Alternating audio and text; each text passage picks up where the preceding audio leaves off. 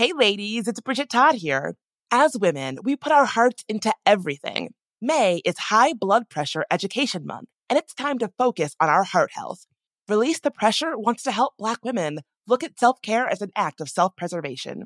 During High Blood Pressure Education Month, let's help get to our goal of 100,000 Black women putting their hearts first and learn more about their heart health.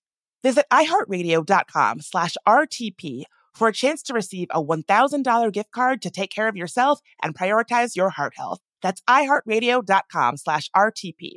My dad works in B2B marketing, but I never really knew what that meant. Then one day my dad came by my school for career day and told everyone in my class he was a big MQL man. Then he just kept saying things like, the more MQLs, the better, over and over. My friends still laugh at me to this day. I think it means marketing qualified lead. One thing's for sure. I'll be known as the MQL man's kid for the rest of my days. Why couldn't you just be a fireman or a lawyer? Why? You ruined my life, Dad.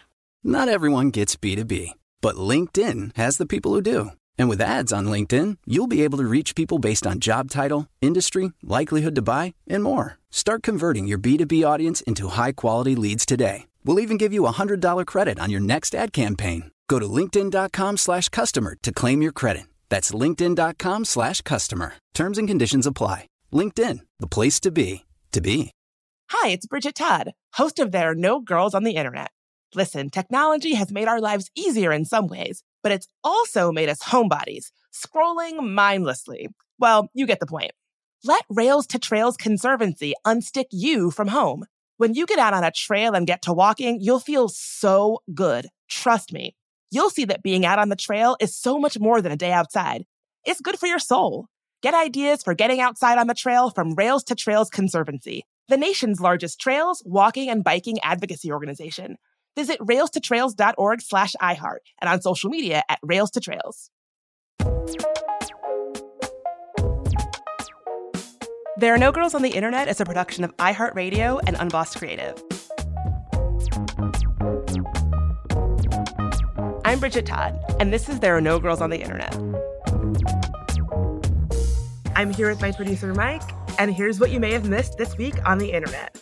So in news that will probably shock no one, it turns out Twitter, under Elon Musk, is not doing a very good job of dealing with anti-LGBTQ hate speech on the platform. Who would have guessed, am I right? You know, savvy listeners might have guessed. So this is all according to GLAAD's annual report on the safety of social media platforms for LGBTQ users. GLAAD said that all 5 of the major social media platforms examined had taken steps to improve safety over the past year, with the single exception of Twitter. Twitter not only scored the lowest, but also changed its policies to become even less safe. I gotta say that one is sort of personal for me. Policies that I personally worked on in my platform accountability work was a little bit rough to see them rolled back, but, you know, that is to be expected when you're dealing with somebody like Elon Musk, who just clearly does not take these issues seriously. Sometimes it's easy to feel like progress is inevitable towards a more inclusive world where we all recognize that other people are valuable and respect them. But that's not something that is inevitable, and it is due to the hard work of people like you, Bridget, who push and fight to make that positive change happen. And it's awesome when it does. And then there are times like this where there's a reminder that there are counter forces who will push back against it. I say this, and I mean it pretty much how it sounds, that whenever a tech company does something good, 9 times out of 10, it is not because they went to bed and woke up and their hearts grew 3 sizes like the Grinch's heart when it breaks out of that thing. Usually there is someone, an organizer, a professional pain in the ass who is pushing them to be better. And so, I mean, as much as I hate that Twitter is not just failing to moderate their platforms in a way that allows for LGBTQ users to feel safe there, and, you know, is actually rolling back those policies, it is good to see that other platforms are taking some steps in the right direction. Yeah, that's right. Twitter is an outlier here, right? Even among like Facebook and YouTube, Twitter is an outlier in rolling back protections for LGBTQ people. So that's worth noting. So the report scored each platform in 12 areas of specific relevance to LGBTQ users, like the platform should have a policy to protect LGBTQ users from hate, and the platform should have a policy that prohibits targeted dead naming. I really think this should really be a wake-up call that Twitter under Elon Musk is really going out of its way to signal that anti-trans, anti-LGBTQ hate is welcome on the platform. And I think it's a problem because it leaves marginalized people out of the conversation, and it keeps us from being able to be equal participants in our discourse and democracy. For a platform that wants to be the public square, that is really a problem. You know, Twitter is the place where news is broken, where stories become news. It moves so much faster than other platforms like Facebook or Instagram that I think that's one of the reasons why you see this battle for it. And like, it's really a proxy war for power and who gets to take up space and who gets to be part of the conversation. The fact that because of Elon Musk rolling back what little policies there were to protect LGBTQ users, that anti-trans bigots would feel comfortable showing up there and feel emboldened and empowered, which sounds like what is happening, is a real problem for a platform that heretofore had been about, you know, making news where journalists and newsmakers are congregating. And so if people don't feel safe or good about spending time there, that's a real problem. And I also think it's not just an issue of, you know, the user experience of LGBTQ users. It's also about the security and the safety of these platforms, because when extremists and hate mongers are allowed to gather in these platforms, they become less secure, they become more polarized, they're easier to have bad actors disrupt them. And so it's not just, it is about the LGBTQ users and their experiences online, but also it makes it less secure and less safe for all of us, whether you identify as LGBTQ or not. Absolutely. Like, it is about the LGBTQ users, but also it's not about them, right? Like the right-wing fascist types who love to hate, they're going to find somebody. It's always going to be somebody. So yes, it's about them, but no, it's not about them. It's about oppression. Folks can read the full report in our show notes, but in addition to ranking the platforms for LGBTQ safety, the report also highlights other dangerous trends on platforms. One of those trends is called stochastic harassment. If you don't know what that is, it is a form of harassment where online accounts or media figures don't directly attack individuals or call for violence, but instead amplify a general narrative that indirectly dehumanizes specific groups. In doing so, increasing the likelihood that others will engage in such violence. A great example right now would be the groomer narrative, which we know baselessly claims that queer folks and their allies are trying to recruit children into sexual acts. We talked quite a bit about this in our opening episode this season with Nina Jankowicz, how, you know, Tucker Carlson would spend hours talking about her on Fox News, never directly threatening her, but people would get the message. You know, Trump did a lot of this where he would specifically call out Black women or women of color journalists by name to his fan base and followers, never saying, you know, harass this person, attack this person. But it was a kind of a wink, wink, nudge, nudge thing where people would get the message pretty quickly. Yeah, I thought it was a really interesting part of that GLAAD report that they called that out explicitly, because I had never heard that term before, stochastic harassment. And it's so common now that we have a term for it. We see it everywhere. And Nina Jankowicz was a great example where, you know, and Trump is a master of it, right? Of never directly, explicitly calling for violence against a particular person, but talking about them in a way that just incites others to violence. Yeah, I've definitely seen right-wing extremists are so good at this. They're so good at knowing what to say to have that sheen of plausible deniability where it's like, oh, well, I never said to attack so-and-so. I never said to storm the Capitol. I never said to do this. But it's just like, well, here are 18 different examples where you all but said that. So knowing how to stay right on that line is something that these folks are very good at. And that's something that the GLAAD report really spotlights, that folks are really utilizing this as a loophole in social media platforms' policies, which is contributing to the rising tide of anti-LGBTQ hate and legislation that we're all currently living through. And so this is all very distressing. It's like hard to hear, but it's good to have some insight into this. For a long time, we would only have social media's companies and their like PR leadership to be able to like have any understanding of what's going on at these platforms. And so having visibility into this is good because that's really going to be the first step of creating a better system where folks can show up and meaningfully make their voices heard on digital platforms, the same way that all of us deserve to. In public health, one of the things we say sometimes is that like if you don't measure something, it doesn't exist. And so I think it's extremely valuable that GLAAD is measuring these policies with respect to how they protect LGBTQ people to show up online and how that contributes to an inclusive internet where we can all show up and enjoy the internet. Who doesn't want to enjoy the internet? Exactly. And I do think that something that did not get enough attention is the very clear ways that Elon Musk's ownership of Twitter, the way that he's running Twitter, is connected to transphobia. Court documents revealed that it was protecting the ability of the Babylon Bee to say a transphobic joke about Rachel Levine, who is a trans woman in the Biden administration. That was the thing that first prompted him, like, I gotta buy Twitter, and make it a quote free speech haven. And so he's been pretty clear that transphobia is a big part of his MO. And I don't think I would be telling tales out of school to say that his ownership of Twitter has been a disaster by pretty much every metric. He's losing money. It's bleeding users. It's not a fun place to show up anymore. And I think that's the thing. That's the gag about transphobia is that doubling down on transphobia is unpopular. It makes everything worse, right?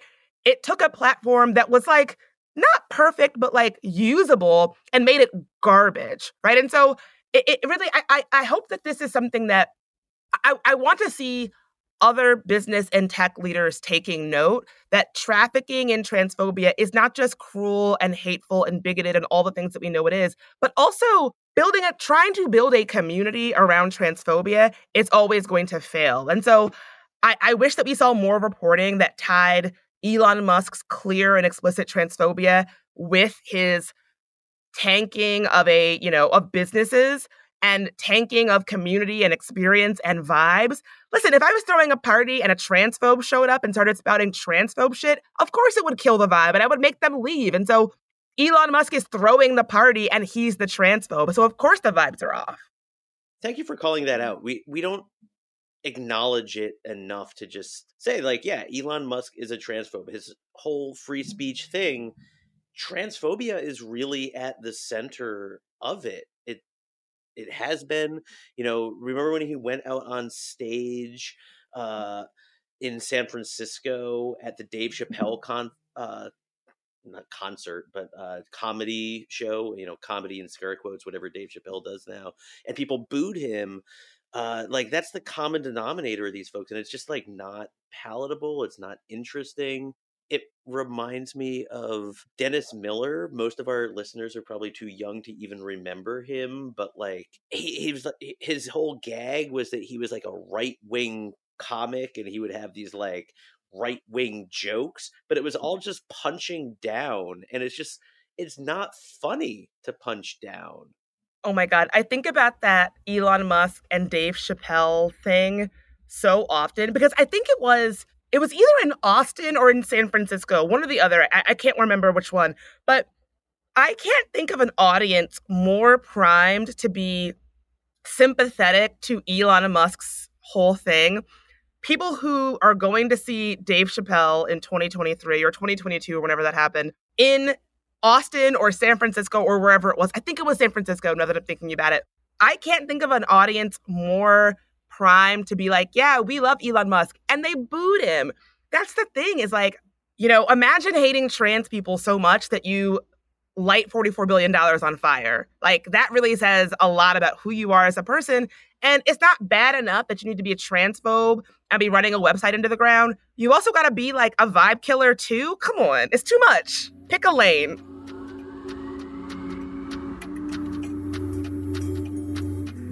Let's take a quick break.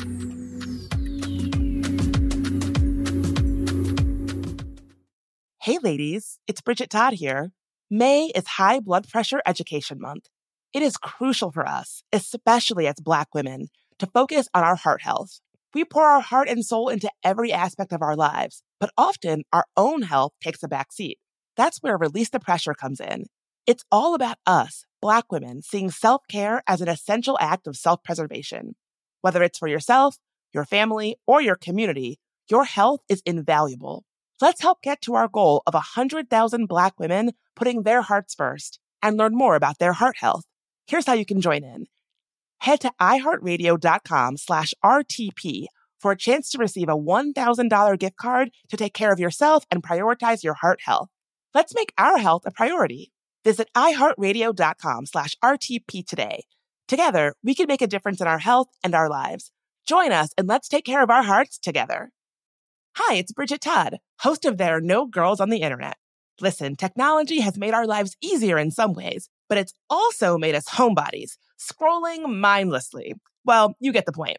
Let Rails to Trails Conservancy unstick you from home. When you get out on a trail and get to walking, you'll feel so good. Trust me. You'll see that being out on the trail is so much more than a day outside. It's good for your soul.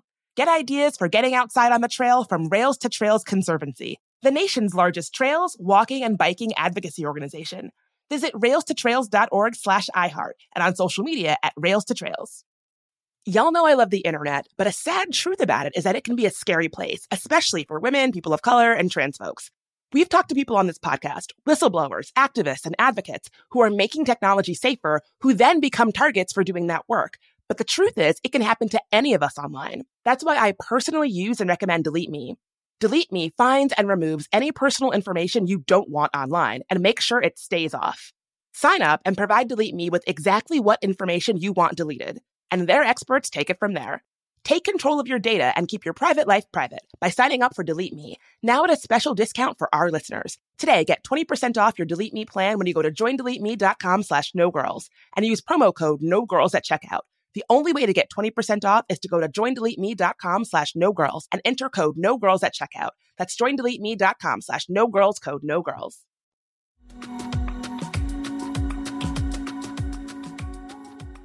And we're back.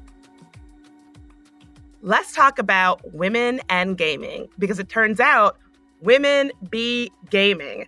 More than half, 52% of all Nintendo Switch players in the United States are women. This is based on a new report from Circana Player Pulse. So women be gaming, and Nintendo Switch ownership is following a more broad trend in the United States when compared to other gaming consoles too. So Nintendo Switch does have the highest amount of female users at 52%, but 50% of gaming PCs are also owned by women. The next closest is the Xbox Series, with 45% of those being owned by women. PlayStation 5 is the lowest at 41%. This year in the United States, 47% of console video game players were women. And half of all PC video game players are women. And 54% of mobile video game players are women. So guess who is not thrilled about all this, Mike? Is it the shittiest segment of the American public? Yes, gamer guys. Like, not all gamer guys, but like a very specific type of gamer guy is not thrilled about this and is really working overtime to poke holes in these findings. So when Matt Piscatella, the executive director of Circana, tweeted out these stats showing how women were into gaming, he had these angry dudes in his mentions whose whole worlds were being shattered by the idea that women make up a big part of the gaming market, in some cases more than men. So I would say that the replies really fell into a couple of buckets. First was this idea that, taking issue with the methodology, saying that since men are far too busy being, titans of industry or whatever, they don't have time for silly surveys. So that survey itself and all surveys are skewed toward women because only a woman would take a survey. As somebody who does a lot of surveys for a living, what do you think about that, Mike? Well, Bridget, as someone who does a lot of surveys for a living, I think it's stupid. That was very emphatic. I appreciated how emphatic that was. Another is that the data couldn't possibly be correct because if there are really so many women playing video games out there, why haven't these guys found them and, like, I don't know, made contact with them? Which, yeah, I can kind of imagine why these women aren't going out of their way to buddy up with these guys who sound so charming. Probably the most infuriating bucket of the responses from men who could not believe this idea that women are playing games is that women don't play real games. Like, there was some conversation about the games that women are playing, like The Sims, are not real games, like the games that men play. They're something else. And that really reminds me of this classic George Carlin routine that I'm sure I've talked about on the show, that I've probably gotten more wisdom and use out of than anything I've ever read in any kind of history book or philosophy book or anything. You ever notice how your shit is stuff and everybody else's stuff is shit? It's like, oh no, I'm a man, so whatever games those women are playing, they're not real games. The only real games are the games that I play, because only the things that I engage in are real and worthy of any kind of, like, intellectual rigor. I hate the adjective real. I feel it is code for others, like dehumanized others, like real gamers, real games, real Americans, real men. It's like a vacuous term that doesn't actually have any meaning other than them versus us. Totally, absolutely. And, like, some of the tweets I saw one that was like, half of the women who responded to this survey are probably wine moms playing Candy Crush on their iPad or things like that. And it's like, what difference does it make? You know, if you're trying to get a landscape of who is playing games and who is making up this industry and, like, who is representative of the space, what difference does it make what they're playing? What difference does it make? Like, I don't know. It just seems like such a weird arbitrary distinction. And it's a way of, like, creating a hierarchy where there is none, right? Because it's not like if you're playing Call of Duty, that game is so highfalutin that, oh my God, like, it's the, most philosophical game out there or something. Like, it's just another, I mean, it's honestly just misogyny. It's another way to dress up misogyny and say that the things that women enjoy, the things that are bringing women joy, the way that women are spending their time when they're gaming is worse than, less worthy of scrutiny and, looking at, less serious than what men are doing. It's just misogyny. And, I honestly am not surprised by this data. Most of my friends who are women play some kind of game. I think a lot of them do have Nintendo Switches. I would love to own a Switch. Nintendo, if you are listening, you can send me a Switch. I will happily, like, make content about it. So there is a historical precedence of this, as journalist Zach Zewin points out, writing, Barbie fashion designer outsold Doom and Quake in 1996 and was the 9th best-selling PC game of that year. Of course, women were also playing Doom and Quake back then too. So angry dudes online, maybe stop acting so defensive and shitty about games being played by women and instead realize that they've always been here. And if you feel like they're hiding from you, maybe ask yourself why that is. And so I love that as a response. And I think it's really about the gaming industry catching up with this information that we have. If nearly half of gaming consumers are women, then it is imperative that gaming companies act like it and catch up and make sure that these platforms are places where everyone, all of their consumers, can safely show up to and have things like better safeguards against harassment or more gender inclusive games, right? So I think for me, it's really about the people who have power in the space recognizing the reality of who makes up that space, who their consumers and who their demographic actually is. And according to this data, it's a lot of women, because women be gaming. Yeah, women be gaming. There's so many domains where this sort of, like, misogynistic gatekeeping plays out. But one nice thing about video games is that there are very well-defined metrics of success, right? And that metric is money, right? How much money do you make from the sale of your game? And games that appeal to women, it turns out, sell so many more copies than games that do not appeal to women, because there's a lot of women in the world, right? Like, I was just looking it up. Animal Crossing is a game that a lot of women I know like, a lot of men I know like. It's not a gendered game, right? Like, you're not Yeah, it's just like a fun game that a lot of my friends really love. I just looked it up. It made like $250 million in the past couple of years. That's so much money.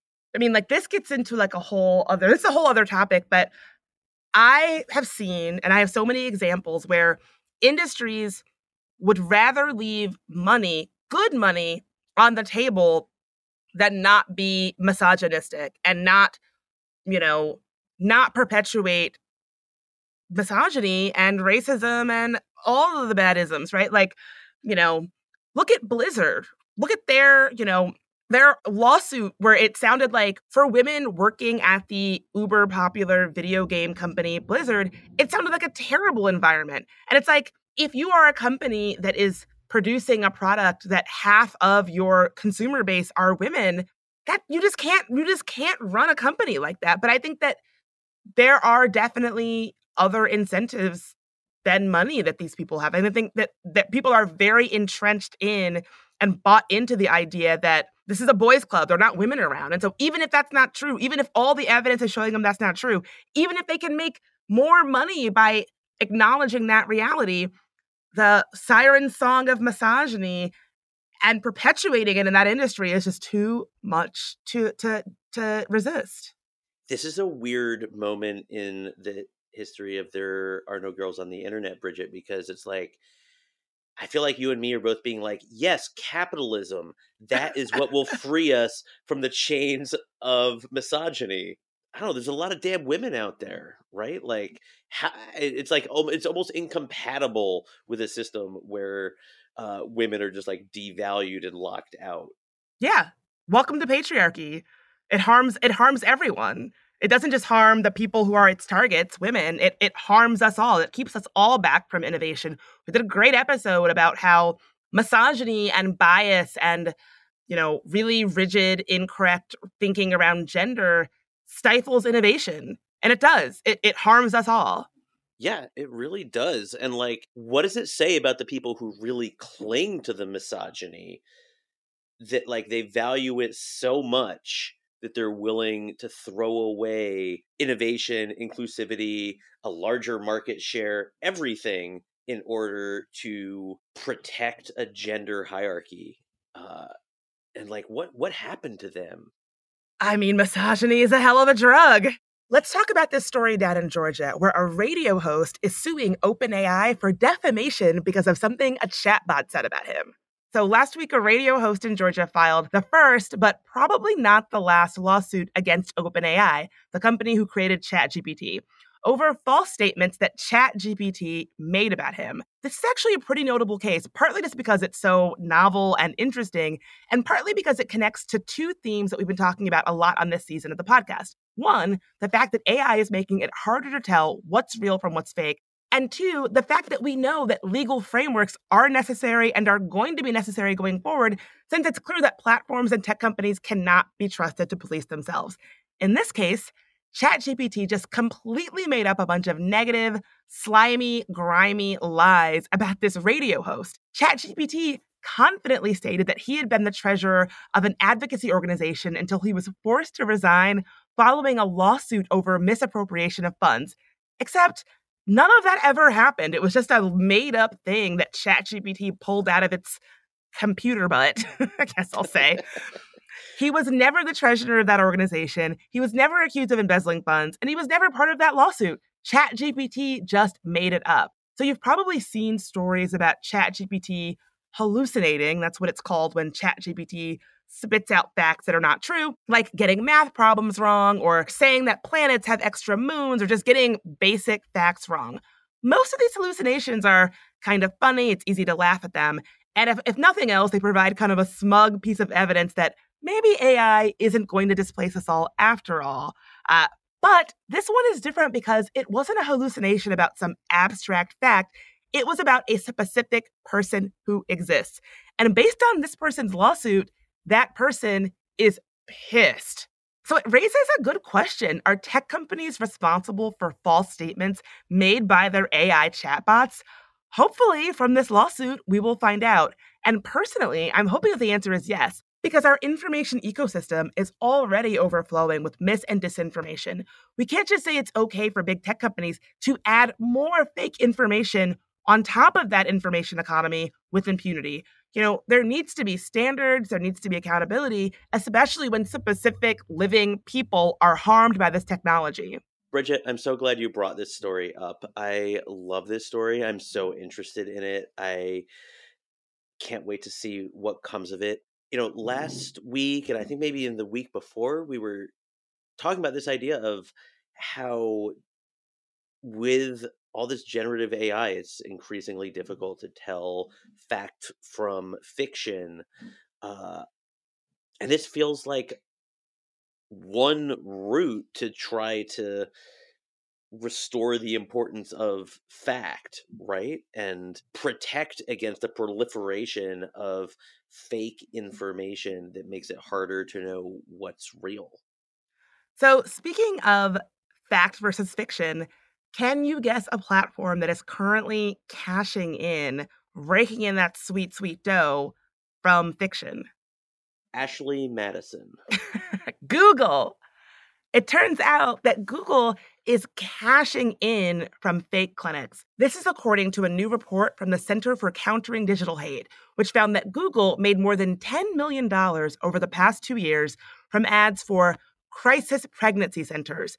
If you don't know what crisis pregnancy centers are, they're basically anti-choice clinics that try to convince people not to have abortions. But they often do so by masquerading as real medical facilities or clinics, which they are not. But because they're not clinics, they're often just basically unregulated outfits. Their primary goal is to prevent people from getting abortions. They'll sometimes give out really unscientific, sometimes harmful medical advice, or make lofty promises of services that they can provide for somebody after they have a baby. Ultimately, their goal is to waste the time of the person who is pregnant so that they can no longer obtain an abortion within the window of legality. So essentially, tricking folks into carrying the pregnancy to term, even if they don't want to. Because they are not real medical facilities, they're unregulated, which means that they're not subject to data privacy and patient confidentiality laws that govern legitimate medical facilities. So listen to this. The Center for Countering Digital Hate found that 188 crisis pregnancy centers placed ads on Google worth an estimated total of more than $10 million over 10 years. Now, obviously, there was a major spike in advertising about 6 months before the Supreme Court's decision on Roe versus Wade. Many of these fake clinics are registered as 501c3 nonprofit organizations, and that means that they get to take advantage of Google's ad grant program, which allows qualifying nonprofits to get up to $10,000 worth of ads for free per month. So it's really just like a scam. They're able to, for free, put ads on Google that, are filled with lies and harmful, inaccurate information about abortion. And then Google makes money from that. It's just like a scam on top of a scam on top of a scam. Those, pregnancy crisis centers, I feel like we've been talking about them for years. They were a genius move by the anti-choice forces because they just skirt under the radar of so many things, and they seem so benign and not even benign, but benevolent, but they're bad. They're bad. And the fact that Google is essentially making money from propping up their badness and allowing them to do it for essentially, if not for free, probably not for that much money if they're getting $10,000 worth of ads for free. This is really telling. I described these a moment ago as scams, but it really is think of the scammiest SEO practices that you have ever encountered, like when you are Googling something and the first thing that comes up, you click on it and you're like, oh, wait, it's a spammy ad. And then they do that thing where to click out of it, the X is really hard to click, and then you try to click it and then you actually click into it. And then think of the scammiest internet stuff that drives you out of your fucking mind. That's what these clinics are doing, and Google is allowing them to do that. Center for Digital Hate found that several marketing firms help these fake clinics hijack search keywords to ensure that their content appears next to legitimate reproductive health information. So if you Google something that is a obvious keyword for somebody looking for an abortion, like I needed an abortion or pregnant and scared help, you might find results that mix real health information alongside these fake clinics, which are peddling harmful lies. And the fact that we're talking about this with Google is a really big deal. 93% of all searches worldwide happen on Google. And when someone doesn't know what to do or they find themselves in a situation where they need answers and they're looking to the internet, odds are the first thing they're going to do is a Google search. And when they do that search, they should not be served up lies. And certainly, Google should not be profiting off of those lies. Like, it is an economy, it is a scam economy of lies and grifts, and Google is cashing in on it. And it really takes me back to something that Ifeoma Uzoma, who, formerly worked at Pinterest combating medical misinformation, a lot of which was misinformation around abortion, she always says that these people, these extremists who are pushing lies about abortion, they are scammers and spammers, and they have built an industry of lies for profit. And Google, as the country's #1 search platform, should not be in the business of amplifying these lies, and they certainly should not be in the business of profiting from it. Yeah, it doesn't feel so terrible, but these are some of the more disgusting actors that we've talked about on this show because they are preying on people who are at their most vulnerable, often young, probably terrified if they have suddenly discovered that they are unintendedly pregnant and looking for some kind of information about what the hell to do. And to deceive people at that moment is terrible.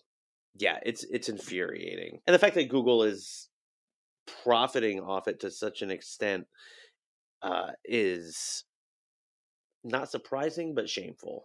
It is shameful. And if you're the biggest search engine in the world, some responsibility comes with that. And you should be in the business of amplifying actual information and not lies and scams. Some of the lies that these fake clinics are pushing are actually dangerous and harmful. Things like telling people that they can have their medication abortions reversed and, telling them to take certain medications to reverse pill-based abortion, which can harm them and also is not true. Google should not be in a place where they are amplifying these lies and certainly not making money off of it. I mean, it's really ghoulish. Speaking of ghoulish, let's talk about Tesla. So this report, people should read the whole report because I found myself gasping each paragraph. I was like, oh God, oh God, oh God. It just got worse and worse. So a new report from the Washington Post says that there have been 736 crashes in the U.S. since 2019 involving Teslas in autopilot mode, which is far more than previously reported. According to the report, the number of crashes has surged in the last 4 years because of the increase of the number of Teslas on the road. Some of these crashes sound pretty serious. The number of deaths and serious injuries associated with autopilot has also grown significantly. When authorities first released a partial accounting of accidents involving autopilot in June of 2022, they counted only 3 deaths definitively linked to this technology. But the most recent data includes 17 fatal incidents, 11 of them happening since May of 2022, and 5 serious injuries. So you might be asking, why is the number of crashes so much higher now than was previously reported? Well, we know all of this because of a 2021 federal order that the National Highway Traffic Safety Administration, which is the country's top auto safety regulator, required automakers to disclose crashes involving driver assistance technology. Now, I should say that the total number of crashes involving this technology is really small compared to all road accidents, but it's still pretty troubling. Now, since this new reporting requirements were introduced, we now know that the vast majority of the 807 automation-related crashes have involved Teslas, and it's linked to almost all deaths involving automation, in part because Tesla has experimented much more aggressively with automation than other car makers have. The uptick in crashes also coincides with Tesla's aggressive rollout of full self-driving mode, which has expanded from about 12,000 users to nearly 400,000 users in a little more than a year. And this is not just Tesla either.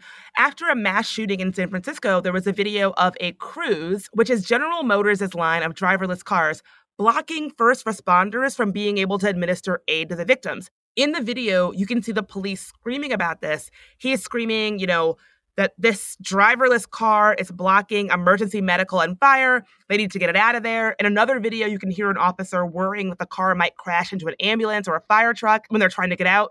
So General Motors has said that although the vehicle did stop at the crime scene, the car did not actually obstruct any emergency vehicles. They said our car initially stopped as it was approaching an active emergency scene. then proceeded to perform a U-turn and pull over. Throughout this time, all vehicles, including emergency response vehicles, were able to proceed around our car. Emergency personnel in San Francisco seemed to more or less confirm this. They told SF Gate that the car did not technically obstruct emergency vehicles because another road happened to be available that was in an adjoining lane that they could use to get around this driverless car. But honestly, they didn't sound too thrilled that this was something they had to navigate in order to help 9 people who had just been shot. And it's pretty clear, like, had this been a car with a human would have been able to be like, oh, this is an active emergency scene. Let me immediately do a quick U-turn or whatever. But because it was driverless, there wasn't a real protocol of what to do or how to move it. They're just very lucky that there was an available lane in order to maneuver around this car. So Elon Musk argues that autopilot is safer than human drivers and that the use of autopilot will usher in a safer, virtually accident-free future. In a March presentation, Tesla claimed that cars in full self-driving mode crashes at a rate of at least 1/5 that of vehicles with normal driving in a comparison of miles driven per collision. But that claim and Musk's characterization of autopilot as unequivocally safer is impossible to test without access to the detailed data that Tesla possesses. So it's basically impossible to say how many accidents this technology has diverted. But what is super clear is how dangerous it is to be testing this out on actual roads with the public because it is killing people. So I didn't know this. I don't drive a Tesla because I'm a broke bitch, but I was reading this and I was thinking, surely they're not just out here testing out full self-driving mode with just regular motorists on our public road and making anybody who exists out in public Tesla's guinea pig. But I'm sorry to say that is kind of exactly what is happening. More after a quick break.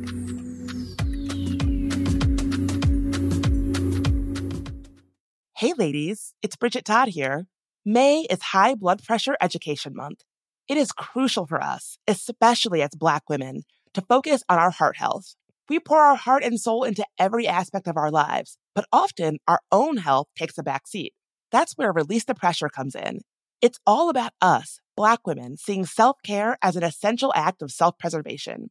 Whether it's for yourself, your family, or your community, your health is invaluable. Let's help get to our goal of 100,000 Black women putting their hearts first and learn more about their heart health. Here's how you can join in. Head to iHeartRadio.com/RTP for a chance to receive a $1,000 gift card to take care of yourself and prioritize your heart health. Let's make our health a priority. Visit iHeartRadio.com/RTP today. Together, we can make a difference in our health and our lives. Join us and let's take care of our hearts together. Hi, it's Bridget Todd, host of There Are No Girls on the Internet. Listen, technology has made our lives easier in some ways, but it's also made us homebodies, scrolling mindlessly. Well, you get the point. Let Rails to Trails Conservancy unstick you from home. When you get out on a trail and get to walking, you'll feel so good. Trust me. You'll see that being out on the trail is so much more than a day outside.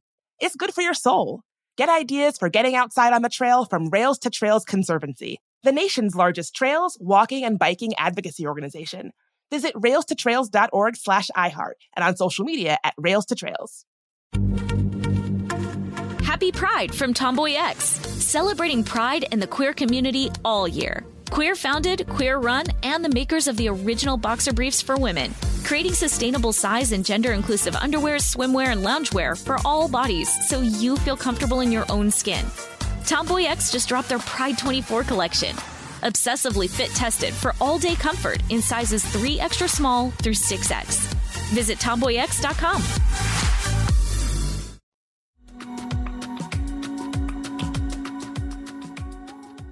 Let's get right back into it. So if you don't drive a Tesla, here's what you need to know. Teslas have 3 modes. One is autopilot, which is standard on all Teslas, which has intelligent cruise control that matches the car to the speed of the surrounding traffic, and a lane centering function that helps keep the vehicle in the center of its lane. Then there is enhanced autopilot, which adds navigating highway on and off ramps and interchanges on top of what autopilot does.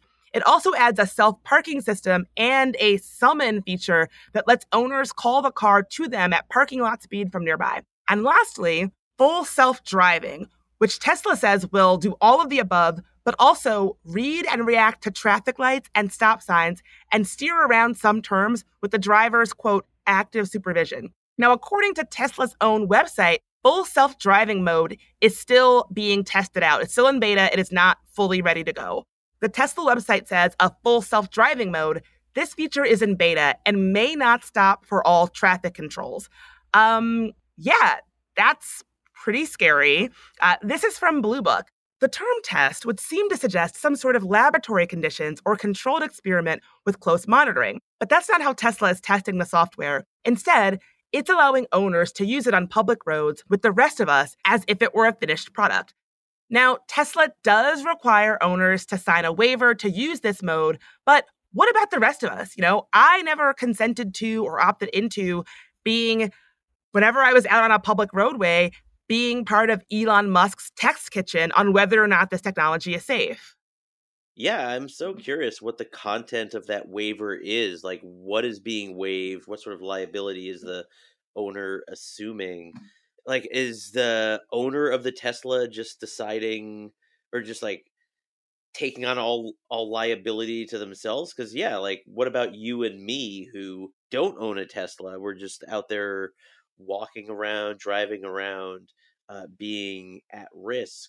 What does this test status of full self-driving mode mean for us? The report speaks to a young person who is really lucky to be alive after Tesla using this technology crashed into him. I think he fractured his neck and was on a ventilator and still has a lot of issues. I think he's from North Carolina. And it is really scary. And I think it really speaks to this idea that we talk about a lot, which is this very messed up relationship between the people who make this technology and the public. Like, we should not have to be unpaid lab rats in this experiment with potentially harmful or deadly consequences just because Elon Musk says it's cool. I don't think that's very cool. I never signed up for that.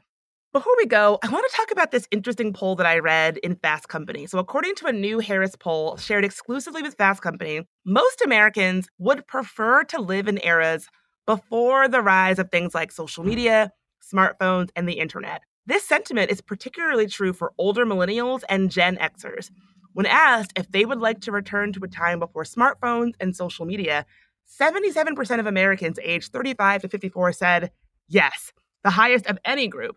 So you might be thinking, these people are just nostalgic because they're old enough to remember, using payphones and, wired internet and all of the things that you and I talk about because we're old, right?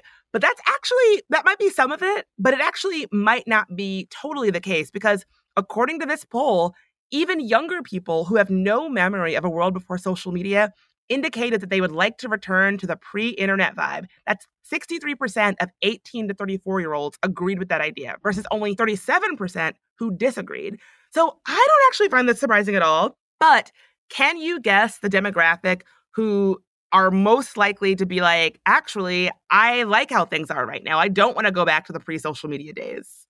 I can't. Baby boomers. So baby boomers do not share that feeling. Only 60% of people over the age of 55 say that they would like to return to those times. And this does not surprise me at all. My mom loves Facebook. She's completely obsessed with it. I think that baby boomers love the internet. Like, who is keeping Facebook afloat in 2023? It's baby boomers. Yeah, I guess that's right. It's a weird way to think about it. So what's interesting is that overwhelmingly, all people still feel like technology is important. 90% said that being open-minded about new tech is important, a finding that is held up across all the demographics that they looked at. And I think that's really telling. Like, I almost think that what that shows is that people are just really tired. I think as we're seeing, the cost of being connected all the time and being, hyper aware of what that feels like, being connected via technology all the time, and the ways that tech is becoming even more entrenched in our daily lives, it's like we don't like it, but we're aware of it. And it's this kind of resignation that we're going to have to accept it, right? We're going to have to accept that these digital tools and experiences are part of our lives, whether we like it or not. And it turns out we don't really like it that much. Like, I almost see this as a kind of like, I don't know. I find it interesting that people don't like this. They yearn for a time, even sometimes in the case of young people, a time that they never even experienced before social media, but they understand the importance of keeping up with technology. It makes you wonder if there is a difference in appreciating the costs of what has been lost and like what we have to deal with. Like, we talk on this show all the time about this information climate we live in, where there's like so much disinformation, and we were talking about stochastic harassment earlier, where people are just like repeating harmful, hateful narratives that are just sufficiently under the radar that they don't violate terms of service of social media platforms.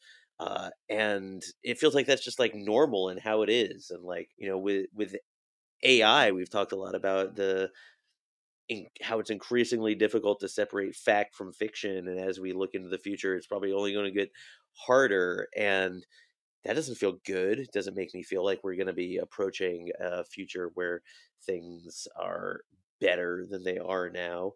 And, no offense to the baby boomers, but maybe they're just not like as clued into all of these harms. I don't know. It really takes me back to the conversation that I had with Paris Marks from the podcast Tech Won't Save Us around who are the tech leaders who are building what our future looks like for all of us, and when they think about what a good life looks like, a full, meaningful life, what that looks like, what that entails, are they thinking about the same thing that the rest of us are thinking about? Because Paris made a great point. Probably not. A lot of these people who are designing what our futures are going to look like probably have a very different idea about what a good future looks like versus what I think, or what people listening, 90% of us might think. And so when they're the ones who are in charge of using technology and building technology to build that future, we got to really ask, like, who put them in charge? If the majority of us from all these different demographics are wanting to go back to a time before social media, before technology was where it is, before the rise and the ubiquity of the internet, that really says something. And I almost feel like it's kind of a positive thing, because I hope that the people who build technology are really listening and paying attention to what the rest of us are saying, because people don't want futures where we're increasingly being asked to give more and more of ourselves, our experiences, our time, our energy, our data to technology companies to make some tech billionaire a little bit richer. We are exhausted. Every drop of us, anything that we have, has already been taken and mined from us. We are exhausted. We cannot give anymore. I think that that's what people are responding to. I think that people are tired. They want to slow down. They are craving connection. They are craving real experiences. And I think that tech leaders should be listening and not just trying to fill that gap with more tech, with more screens, with more extractive policies and, mining from us. Because I don't think that's making us happy. And I think that I hope that they're really listening, because I think that what I'm hearing from this poll is that people want better for themselves, for their futures, for all of us. And I hope that people who make technology are listening. Thanks so much for being here, Mike, to walk through these stories. And thanks to everyone for listening. If you want more ad-free stories like this, please check out our Patreon. If you have not already, please go to Patreon, patreon.com/Tangoti, and vote in our poll of whether or not you think that Essence Post is written by AI. You do not have to be a subscriber or pay to vote in the poll and see the post that I'm talking about, although while you're there, you could. Thank you so much for listening. I will see you next time. If you're looking for ways to support the show, check out our merch store at tangoti.com/store. Got a story about an interesting thing in tech, or just want to say hi? You can reach us at hello@tangoti.com. You can also find transcripts for today's episode at tangoti.com. There Are No Girls on the Internet was created by me, Bridget Todd. It's a production of iHeartRadio and Unbossed Creative. Edited by Joey Pat. Jonathan Strickland is our executive producer. Tari Harrison is our producer and sound engineer. Michael Amato is our contributing producer. I'm your host, Bridget Todd. If you want to help us grow, rate and review us on Apple Podcasts. For more podcasts from iHeartRadio, check out the iHeartRadio app, Apple Podcasts, or wherever you get your podcasts.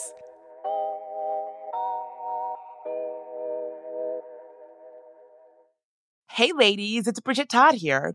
As women, we put our hearts into everything. May is High Blood Pressure Education Month, and it's time to focus on our heart health. Release the Pressure wants to help Black women look at self-care as an act of self-preservation. During High Blood Pressure Education Month, let's help get to our goal of 100,000 Black women putting their hearts first and learn more about their heart health. Visit iHeartRadio.com/RTP for a chance to receive a $1,000 gift card to take care of yourself and prioritize your heart health. That's iHeartRadio.com/RTP. Hi, it's Bridget Todd, host of There Are No Girls on the Internet. Listen, technology has made our lives easier in some ways, but it's also made us homebodies, scrolling mindlessly. Well, you get the point. Let Rails to Trails Conservancy unstick you from home. When you get out on a trail and get to walking, you'll feel so good. Trust me. You'll see that being out on the trail is so much more than a day outside. It's good for your soul. Get ideas for getting outside on the trail from Rails to Trails Conservancy, the nation's largest trails, walking, and biking advocacy organization. Visit railstotrails.org/iHeart and on social media at Rails to Trails. Happy Pride from Tomboy X. We just dropped our Pride 24 collection. Queer founded, queer run, and creating size and gender inclusive underwear, swimwear, and loungewear for all bodies so you feel comfortable in your own skin. Visit tomboyx.com to shop.